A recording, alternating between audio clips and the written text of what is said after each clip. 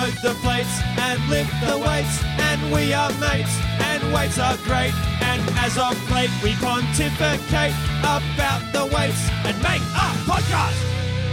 Sumo is cheating. This is Weekly Weights with Alex and Will. Welcome to episode 89 of Weekly Weights. I'm Alex Hayes. With me is Will, and joining us today is Eric Bodhorn from The Strength Athlete. So, funny story, when we had Bryce on, off camera after we finished recording, he said, should get Eric on. He loves programming. He's a bit of a nerd with programming, and he's got some sick playlists for the gym. That is a hilarious story. We're like, you know what? We'll get Eric on.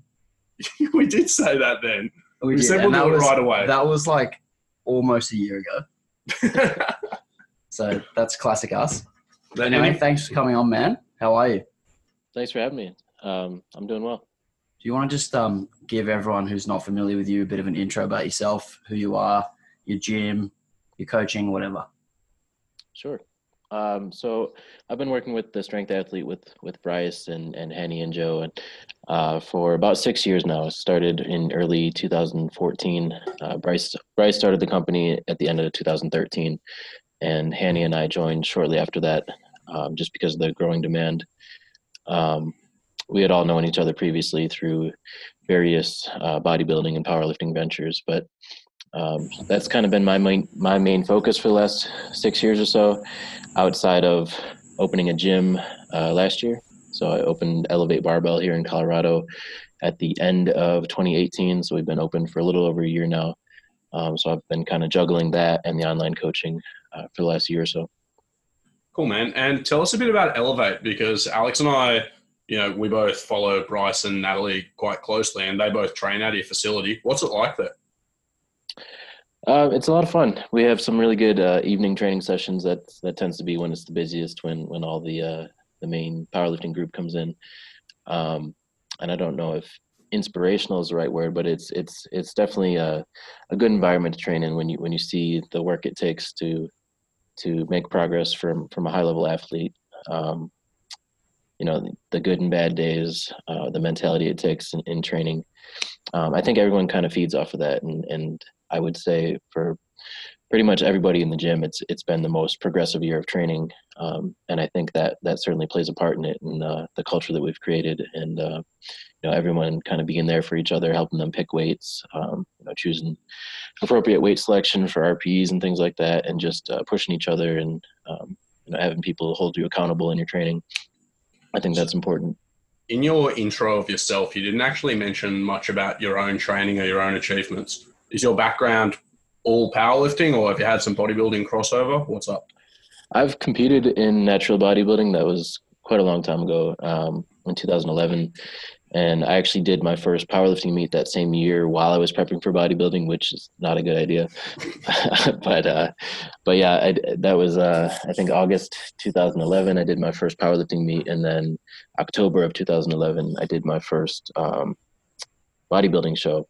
And I did a few more after that. But quickly realized that year that powerlifting was a lot more fun. So I stuck with competing in that for the next few years. And then I found more enjoyment on the coaching side of things rather than competing. So I haven't competed much in more recent years, but that's kind of where I started. Yeah, sure. And so you said that this year at Elevate's been probably the most progressive year for everyone's training. How do you find your own training has benefited from having higher caliber lifters around you? I don't know that my own training has benefited that much, because I feel like when I'm in the gym, I kind of always have to be on, because I handle the programming of a lot of the people that we train with.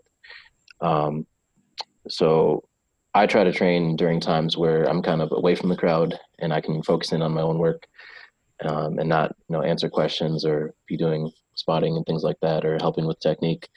So I've actually tried to get away from the crowd a little bit and do my own thing. And that's been beneficial too. Okay. Well, maybe we'll frame the question more broadly.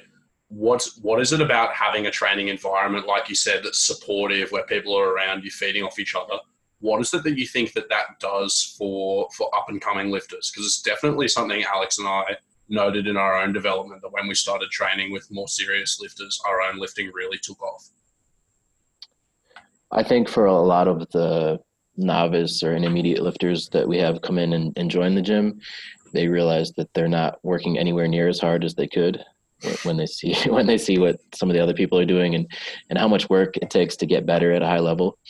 Just to get that next 2.5 kilo PR, you're doing a ridiculous amount of work in some cases to earn that.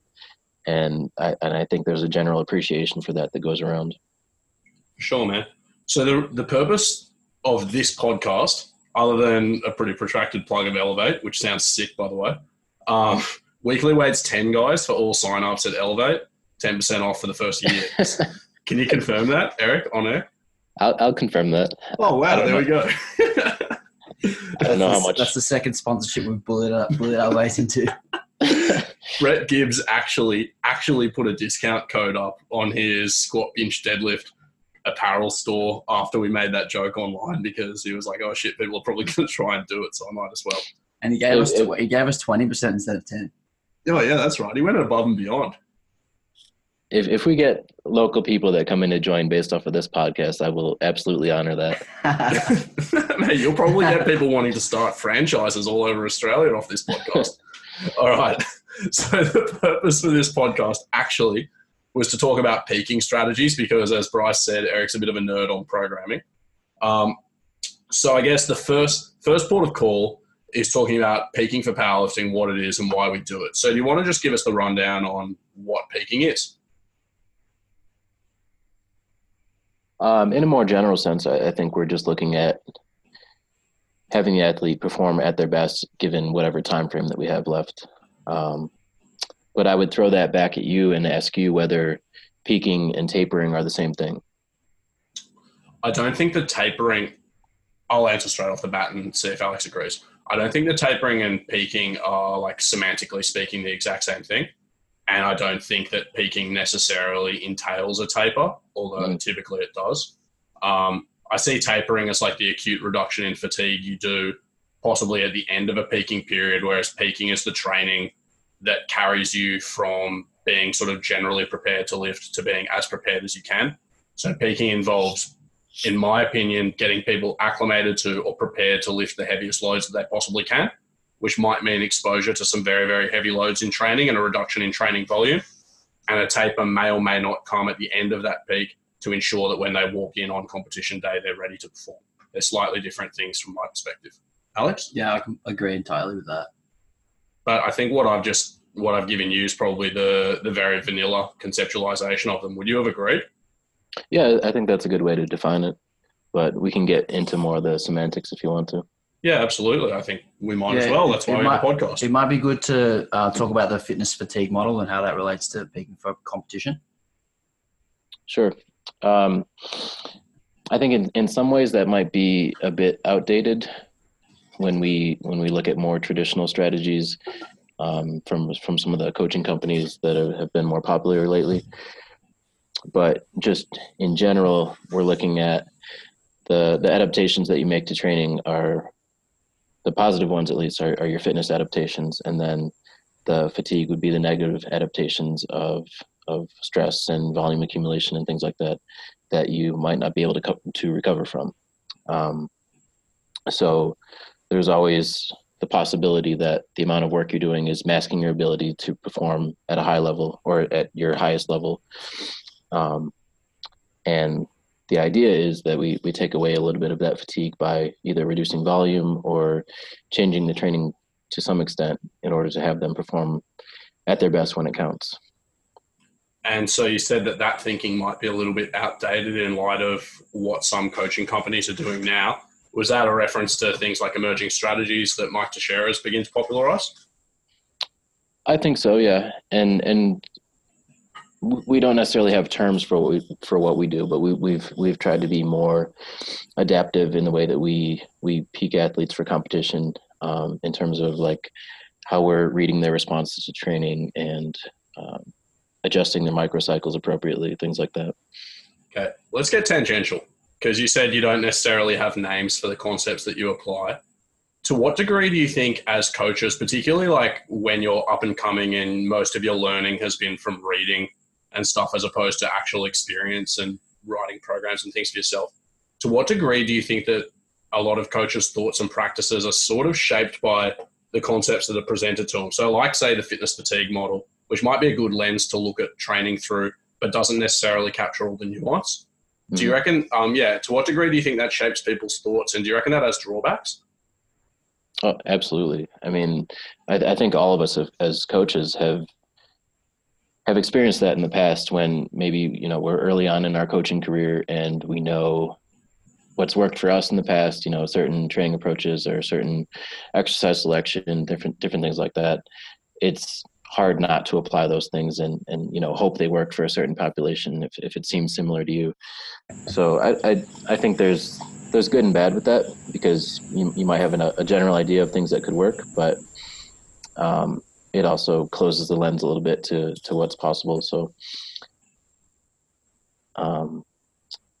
I think it's important to be able to expand on that a little bit and try some different things. And then that's the only way that comes by is by trial and error and working with, hundreds of athletes to get an idea of what works in certain situations.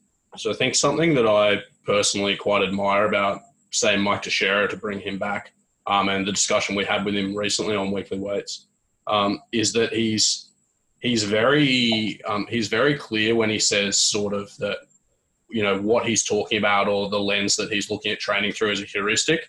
It's not designed to be like all encompassing or absolutely accurate, but it's simple enough to be usable. And then he's skeptical enough of his own heuristics to be aware of their limitations and where they might fall down.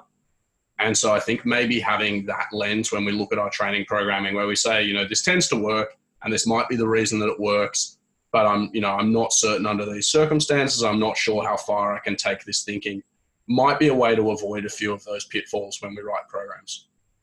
Right. And you're able to refine that over time just based on experience and, seeing that a lifter with ABC problems responds well to XYZ stimulus and being able to input those things.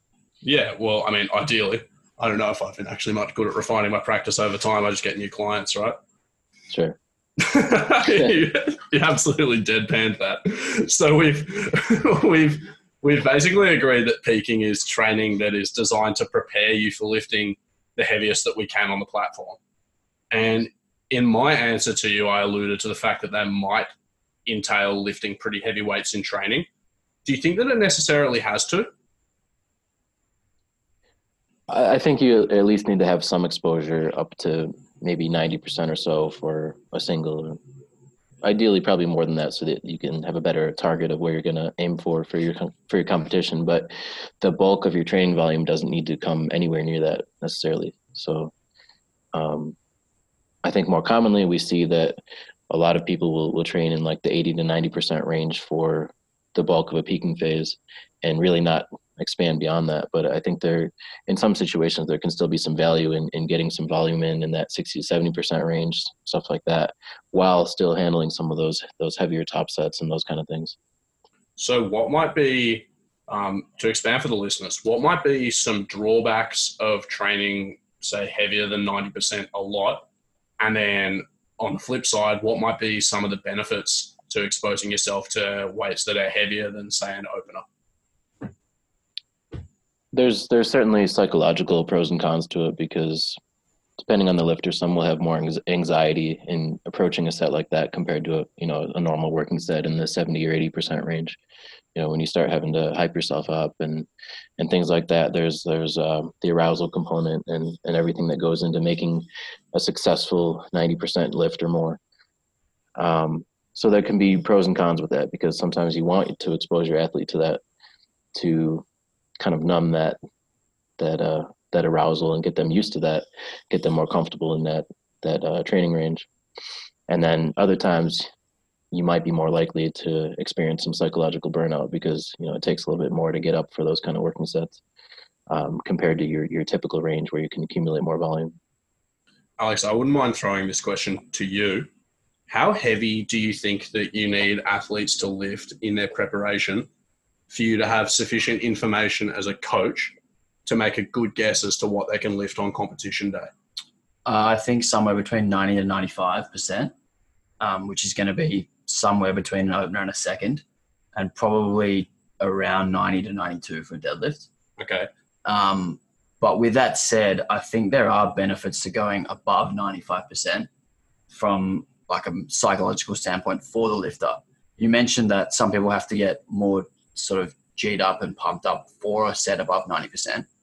But I think that if you don't expose them to weights above 90%, when they get on the platform, it can be that same anxiety, and they're almost unsure if they can do it because they haven't. Yeah, sure. So I think there's benefits.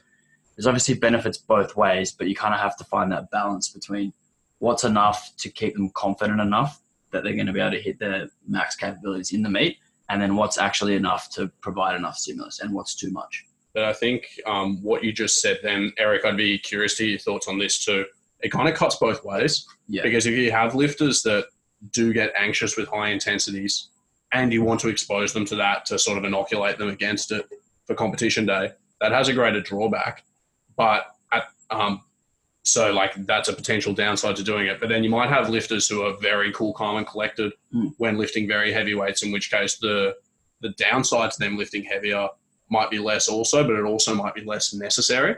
So there's from what you said, there doesn't seem to be a very clear profile of who might benefit from touching the heaviest weights.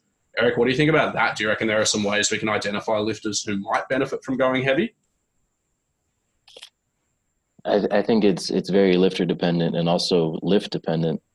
There's certain personality types that will cater well to that, and then certain others where you'd want to stray away from it. I think in general, the ones who tend to overshoot RPE or really push it a little bit with the intensity, those ones you might want to pull back on a little bit and be more conservative with both the programming and the amount of exposures to heavy top sets, just because of the harm and the training stress that they can put on themselves in those situations. Whereas somebody who just has some anxiety towards handling heavier weights, but is comfortable with training volume and things like that, it's relatively easy to introduce them to more conservative singles at 7 or 8 RPE, whatever it is, and just kind of ease them in that way to a peaking phase. And so when you have an athlete yourself that you're coaching into a peaking phase, how do you frame discussions around these final heavy workouts? Like Alex and I have here and there called the heaviest sessions indicator sessions. So we're not always looking for the highest performance we can get from our athlete, but we are looking for information on where their performance capabilities are. So it just needs to be heavy enough.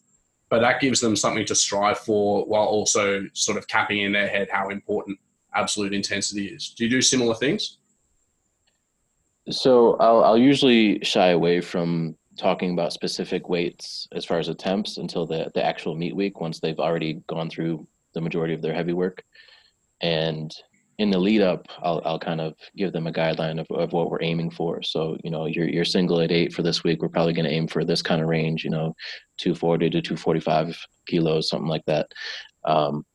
Because, and I can do that because with what I do for coaching is weekly video chats.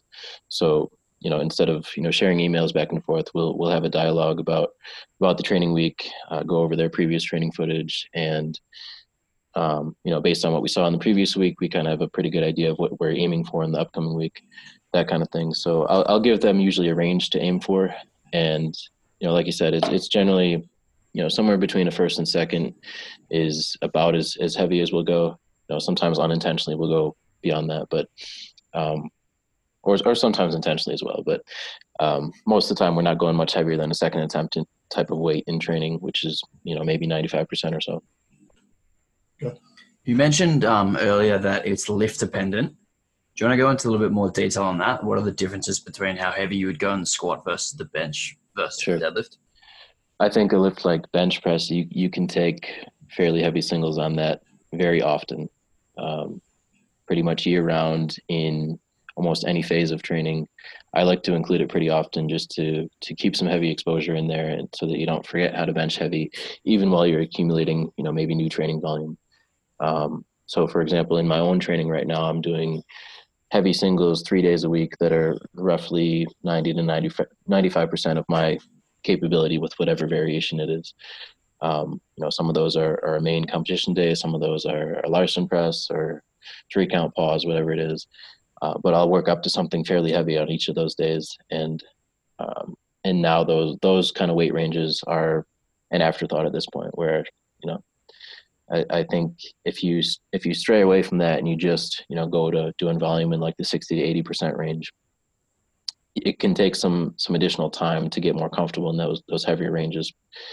So I think things like that can help to kind of bridge the gap between higher volume phases and strength phases, where you still have some of those heavier top sets built in there.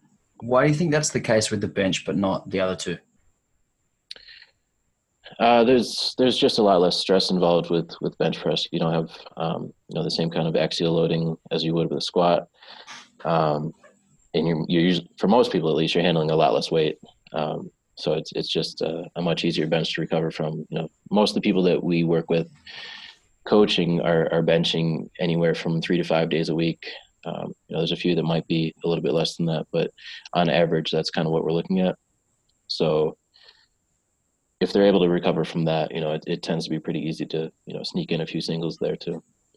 So if bench is the one where you think you can sustain maybe the heaviest peak loading and maybe the most protracted high loading, is there one or two of the other lifts that you think benefit from a very abrupt peak, or one where you don't need as much exposure to high intensity?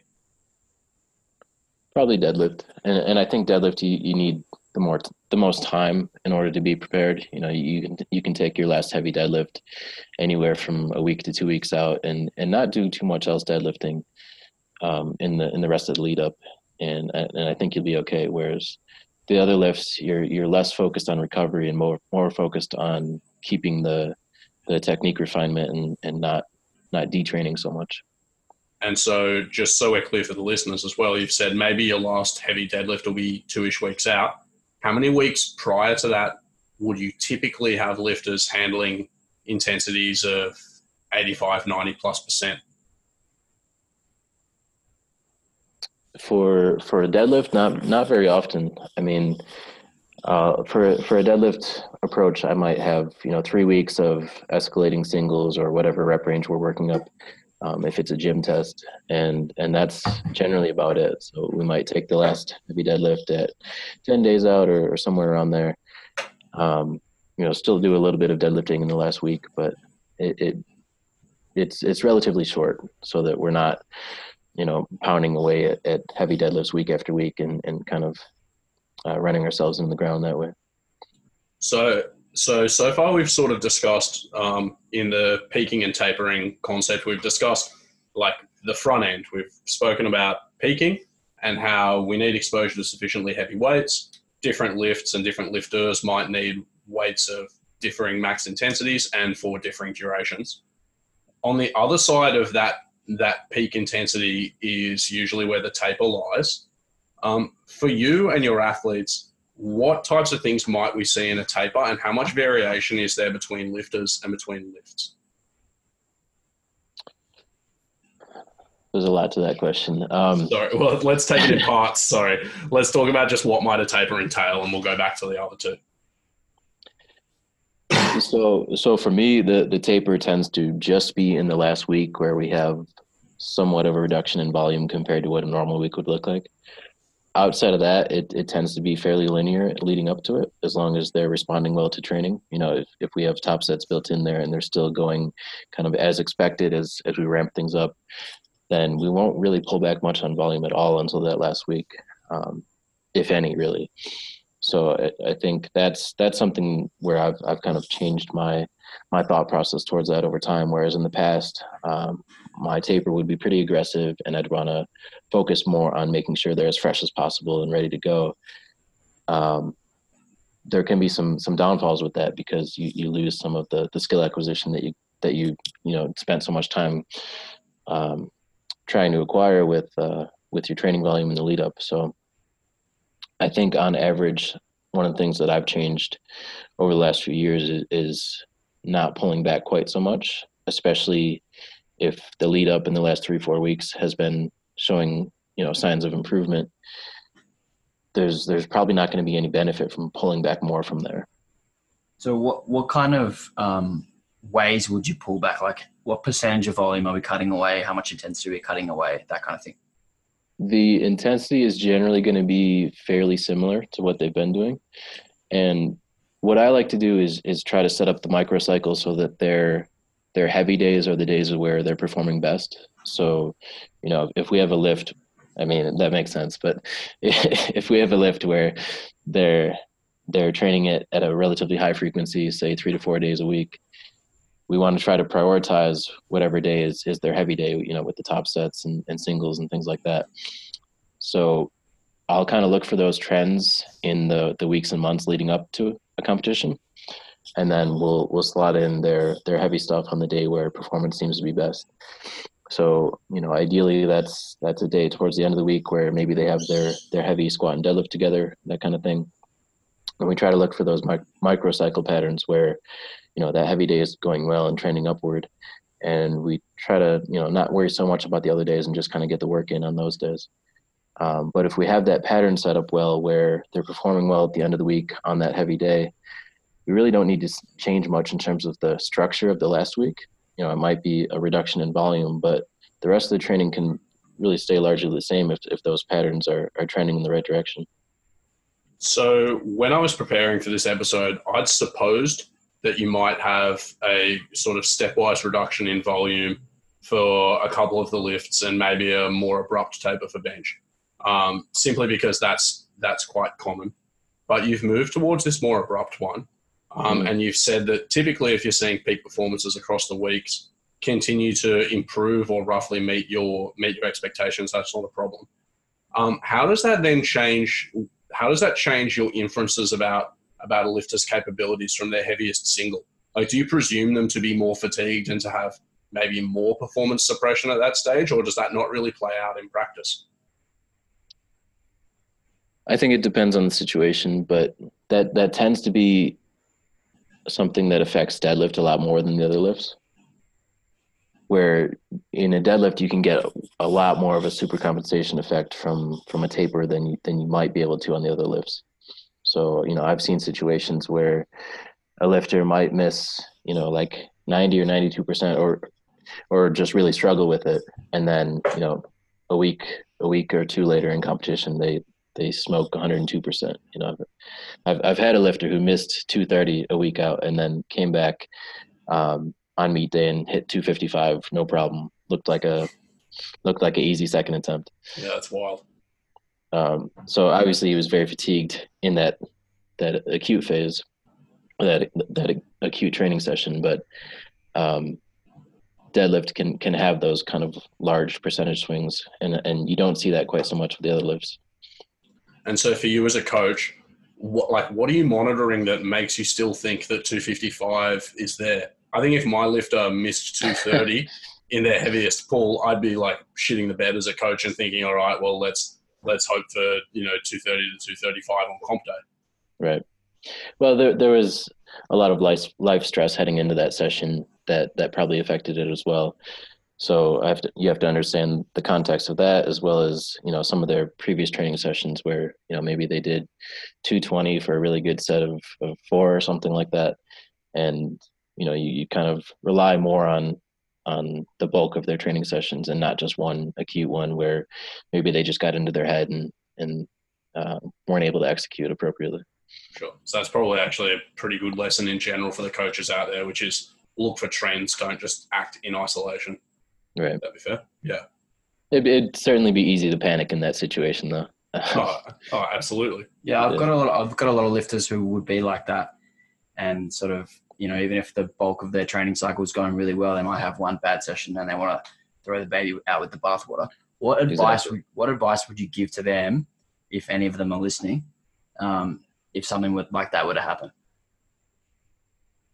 I mean, I think we've all struggled with that. It's very easy to fixate on our struggles and our failures and not celebrate our successes. So I don't know that I have a good answer for that, but I think over time as an athlete, you kind of just get used to that, and you understand the ebbs and flows of training and kind of know what to expect, and understand that, you get done what you can on a day like that, even if it feels terrible and it's not the weights that you want to be moving.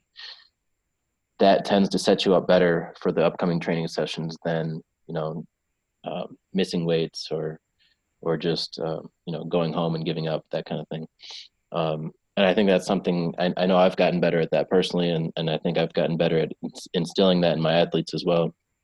Is really just kind of taking what's there on a day that might be frustrating in the moment, but understanding that you're setting yourself up better for the upcoming training sessions instead of creating a snowball effect of frustration and bad training sessions.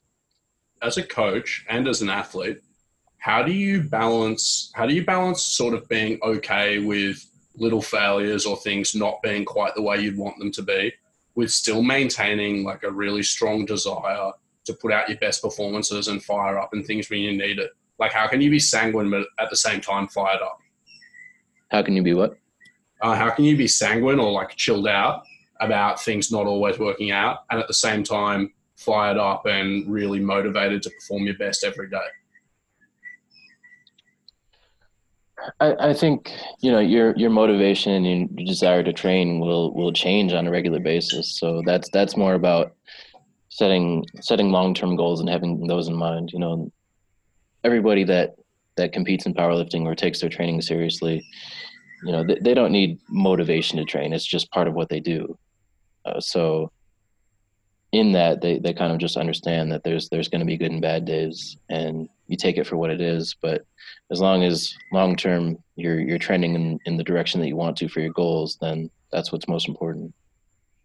Yeah, I'd say that's pretty fair and good advice. Yeah, I think one way that I like to frame it with my lifters is, you may have one bad training session, but you've had many in the lead up to that training session. Those good training sessions and the adaptations that you've made from those good training sessions don't just disappear with one bad one. Mm-hmm. And it's just, you may have had a bad day and you weren't able to, hit the numbers you wanted to, or whatever the case is. It's just that one session. So I've tried to use statistics to make my clients feel better. And I've used the concept of regression to the mean. You're such a nerd. And so for those of you who don't know mathematics, the idea is if you have something where there's an average response, say you have an average level of training performance and it's subject to random fluctuation. Alex is filming me because he thinks this is ridiculous. And it's subject to random fluctuation. Then on a purely probabilistic basis, each time you get a fluctuation that's a long way from the average, the next time that you measure that same variable, it should be back closer to average. And so what I tell my lifters, if they have an absolute shit show of a session, is statistically, your next session will probably be better than this one. That doesn't tend to work because most people find it hard to visualize that. Alex seems to find it hard to visualize that. But it's not a bad way to approach it. If you say, hey, you just had your worst session of the whole mesocycle and it's 1 out from competition, then you're near certainty to do better than that on comp day, right? What do you reckon, Alex? Well, I think if someone was being emotional and you gave them that, they'd probably fucking slap you. They'd fire me on this. I mean, Eric's eyes glazed over and I thought he'd love it. In all seriousness. I don't know how responsive I would be to that in the moment, but I Exactly. understand where you're coming from. I mean, if I had a whiteboard and I could draw a graph, I'm sure that I could win you over with it, maybe a little bit better. Okay. But in all seriousness, so I think it is easy to apply reason from a distance to training, and that's one of the reasons why maybe having a coach is really beneficial. And it's also one of the reasons why maybe doing some reflection outside of your sessions or at the end of a week or a block is really useful. But when you are training athletes who are having a bad day, or when you're an athlete yourself and you're having a bad day, what are some useful ways that you can, in the moment, start applying some reason or try and rescue a bad session? I think sometimes you have to step away for a little bit. Sometimes you might have to re-warm up for a lift and kind of take your time away from that, or even move it to the next day if it's a recovery issue or something like that.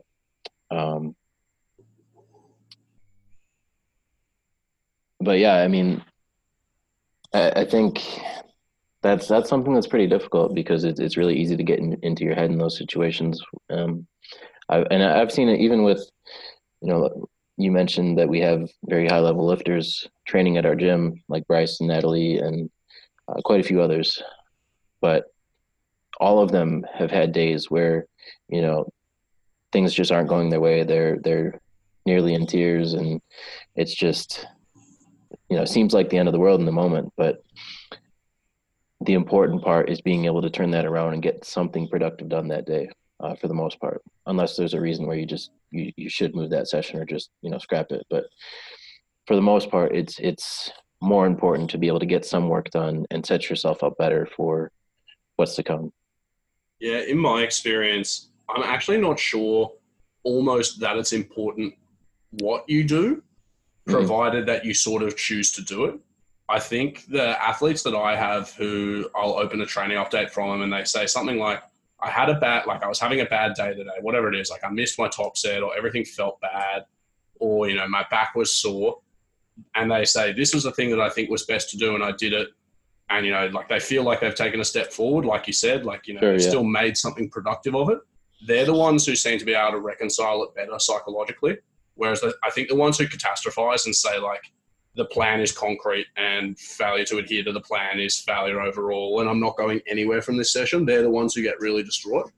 Right. And so like more and more when I talk to my clients, I'm trying to frame the idea of training planning as being like a roadmap and something that's malleable where we're just trying to get you from A to B and it's going to be subject to change. But provided that they understand where they're trying to get and what purpose the sessions serve, they should still be able to be productive on their bad days, And I think once we're able to have a conversation, especially if it's somebody that I'm coaching remotely, we're able to kind of tease out the variables that cause that to be a bad session, and then for them it's a little bit less stressful, because they understand that, they weren't sleeping well prior to that, or they just didn't eat enough the day prior, or something like that, or some kind of crazy life stress is going to affect their training for likely the next few weeks, something like that. If we're able to have conversations about that and just kind of understand that, you might not be able to hit the weights that you've been hitting over the last weeks and months, but it's still important to be able to get in there and do what you can, then they're able to approach it with, a more calm mindset. So wrestling this idea back a little bit towards peaking, which is ostensibly the purpose of this episode.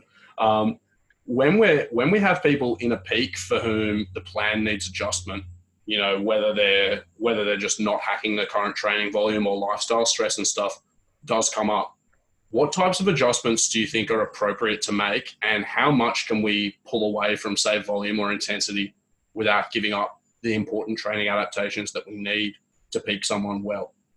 Mm-hmm. So there's different ends of the spectrum here. I'll kind of go through a more recent example that's kind of current in my mind right now. I have an athlete who's made considerable progress over the last year. He's brought his total from probably about 600 to 700 in about a year's time, and he's just a sponge for volume. He soaks up everything that I give him, until recently, because he's been applying for medical school and having to fly out for interviews to different medical schools basically every week, sometimes multiple times a week. And that's put a huge dent in his ability to recover from training. So he has a meet coming up, and we've had to basically take a pretty large reduction in volume because of that. And that's really been the only way that he's been able to approach similar numbers to what he was doing when, the recovery resources were better. And then on the complete other end of the spectrum, there's some where, maybe we've been doing low reps, high intensity for too long, and they start to detrain a little bit, where, maybe their heavy days feel a little bit off, their technique feels a little bit off, and they just, squats aren't feeling right, that kind of thing. And a lot of times that's just because we haven't been doing enough. So in those situations, you might actually increase volume a little bit to get a little more skill acquisition and technique refinement and that kind of thing. That's probably a little bit less rare because I shy away from pulling back volume for lengthy periods of time. But, those are kind of the two spectrums that we're looking at there. And in a peak, generally, what purposes do light days serve, and how much contrast do we typically need between heavy and light days for them to actually serve those purposes? What would you define as a light day? That's part of why I left the question so open. So in my own peaking practice, there'd be 2 days that I would consider light or easy days. One would be one that, in terms of intensity, is not that far removed from their heavier days, but in terms of proximity to failure or RPE is lower. So say if your heaviest day was whatever it is, 82% for a few sets of 4 to 5, you could have a light day where you did 80% for a couple of doubles, and it would still be considerably easier. Or more commonly, I would have a reduction in intensity. So say your heavy day is 82 or 85%, your light day might be 70%, and also have a reduction in the number of reps or be further from failure as well. So then there's a reduction in stress from both intensity and from proximity to failure. And there might also be a reduction in volume, or is usually a reduction in volume on that day too, because when I put them in there, it's to facilitate recovery. But yeah, when I asked the question, I tried to leave it very open so I didn't guide your response too much. So Sure. I think something like 80% for 2 versus 82% for 4 or something like that. That 80% day might be just as difficult, if not more difficult, than the 82% day, depending on where it's placed in the week. So if it's coming after a strenuous high volume day or something like that, that weight range might feel just as, if not more difficult than it did for more reps in previous days. And that's not uncommon to see, because, sometimes people will approach, a quote unquote light session with, a little more carelessness and not as much aggression towards a weight range that they need to respect. And then, essentially it just feels heavier because of that. But to get back to your question, I try to structure the microcycle so that we have, we have days that are more targeted towards volume or some kind of technique deficit that we're working on, and then days that are targeted more towards, this is your heavy day, and they know that that's their heavy day. This is where we're going to start to push it, especially as we get into a peaking phase. This is the day where you're going to have your heavy sets of 3 or your heavy singles or whatever it is. So they kind of understand that that's their priority squat day. The volume day is where it's more just about getting the work done. It might be at a lower intensity. It's whatever kind of volume we need just to push progress there. And then, I think having the athlete understand that is important too. So I guess the next question then is, if we have that main day, which you consider the quote unquote hard day, and then that secondary day targeted at weakness, what is the difference between those 2 days in terms of difficulty? Like, what RPE cap would you use on one day relative to the other? That kind of depends on what phase we're in training. If we're in if we're talking about peaking. Yeah, if we're in a peaking phase, then the RPEs might be fairly similar. It's just going to be, depending on the exercise and the variation, it might be a rather large difference in intensity, but the RPEs might be fairly similar, because we're still trying to push whatever variation it is there. And speaking of variation and microcycle patterns and things like that, I'll tend to, more so recently, keep the variation that I have in there, as opposed to going to full competition specificity. So if we have somebody who's squatting 3 days a week, we don't necessarily need to have all 3 of those days as competition low bar squats. We can have a high bar squat, a safety bar squat, a pause squat, whatever it may be. And if they're making what appears to be steady progress with that, we don't really need to change that during the peaking phase. And I think that's another thing that I've kind of transitioned more to recently. Yeah, for sure. Yeah. And when you have, like you said, you have these 2 days that serve different purposes in the program, right? So you've got your heavy day, and then your day that's more addressing weaknesses and getting some volume in. Do they have to progress concomitantly, or can they serve their purposes and progress at different rates, or have one maybe even not progress at all for a while? I think most commonly they'll tend to be progressive together, but they don't have to be. If it's more than 2 days a week frequency, there's usually one day in there where things just don't feel as good. And, you might be stagnant in terms of the weight that you're using, even with escalating RPEs. But, maybe your heavy day is going well and your volume work is going well, but the day where you have, a high bar pause squat just doesn't feel like you can put much more weight on the bar. And that's not that big of a deal in that situation. Sure. And so when we have a day like the high bar pause squat that feels heavy and you can't put more weight on the bar, as a coach, what do you look for to be certain that day is serving its purpose for the athlete?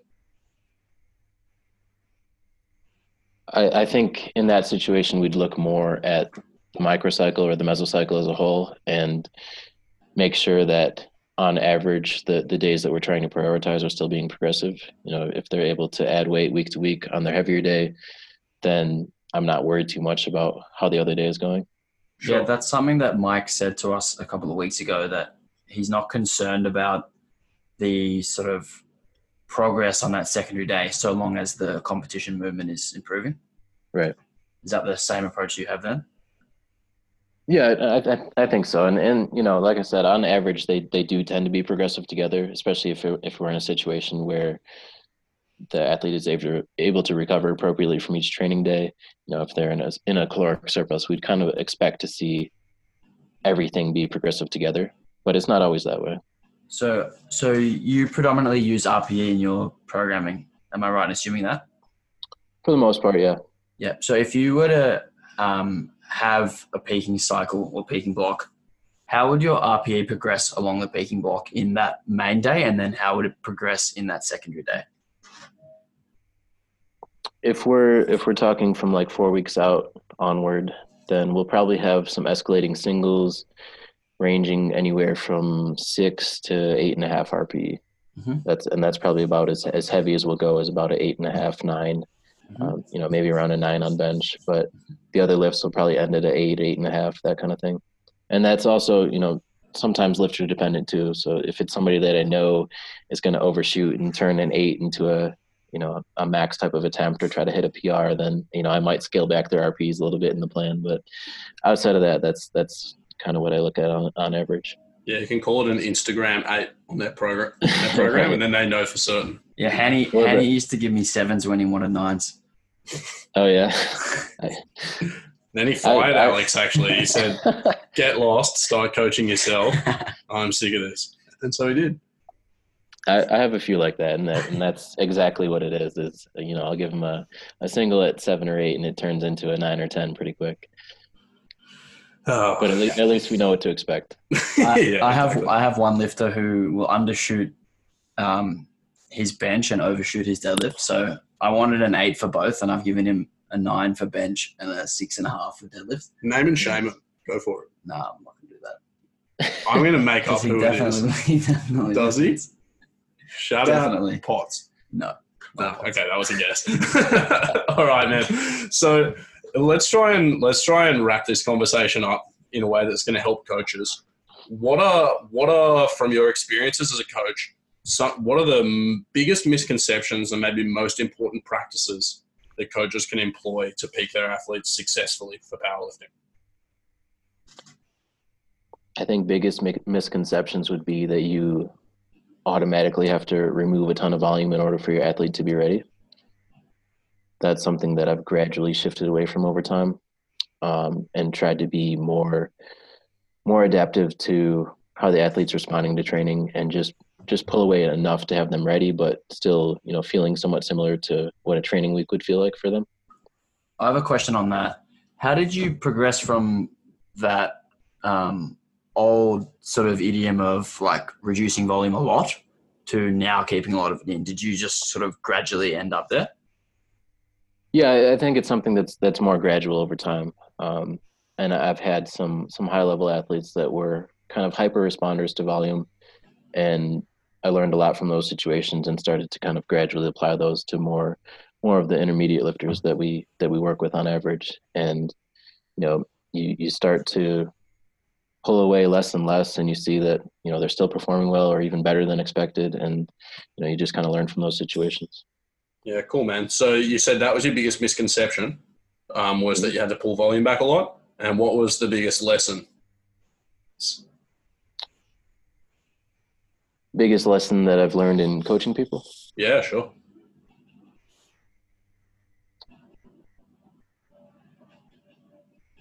I think the psychological component of instilling confidence in your lifter is hugely underrated. So outside of just the numbers and the nerdy part of it that we like to do, I think being able to meet your lifter with the same arousal that they need, like on meet day coaching and on the lead up to a competition where we're figuring out numbers and trying to make sure that training is going in the right direction.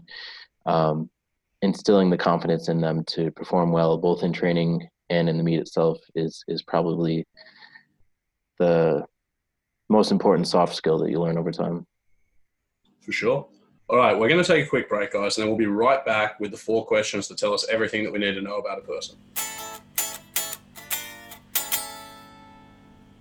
Weekly Weights. Welcome back to Weekly Weights. It's episode 89. We're here with Eric, and we're going to hit him with the 4 questions that tell us everything that we need to know about a person. Alex, take it away. Now, you've just told us off air that you're prepared and that you and Bryce were discussing this in detail at your last training session. So we're expecting good answers here. He's actually got notes on his arm. I can see him. He went to have a drink and his sleeve fell down, and there was like question 1. X was it? You know. All right. So question 1 is: if you could take anyone out to dinner, dead or alive, who would it be? I mean, there's a lot that would come to mind with more recent events, but I think one that would be really interesting for me would be I had an elementary school teacher in 4th and 5th grade. His name was Mr. Fitch, and I really liked the way that he taught. He made learning literally anything exciting and enjoyable, and was able to get me engaged at a young age where I was kind of quiet and reserved and not wanting to participate, and kind of transitioned me to being appreciative of the learning process. And he unfortunately passed away when I was in 5th grade, while he was our teacher from ALS. And I think it would be interesting now to be able to have a conversation with him, given having more life experience and things like that. Do you think that you said his name was Mr. Fitch, right? Mm-hmm. Do you think that Mr. Fitch's influence as a teacher shaped some of how you go about coaching people? I could see that, yeah.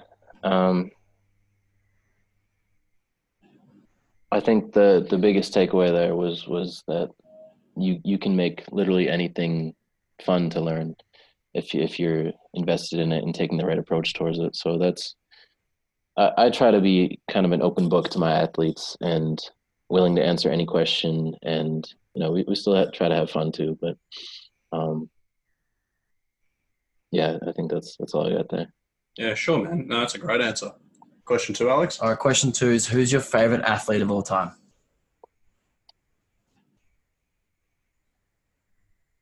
I have a lot, but my favorite sport, both to play and watch, has always been basketball. So, I think I would have to say Kobe. So, and that one hit me pretty hard this week when he passed away a few days ago.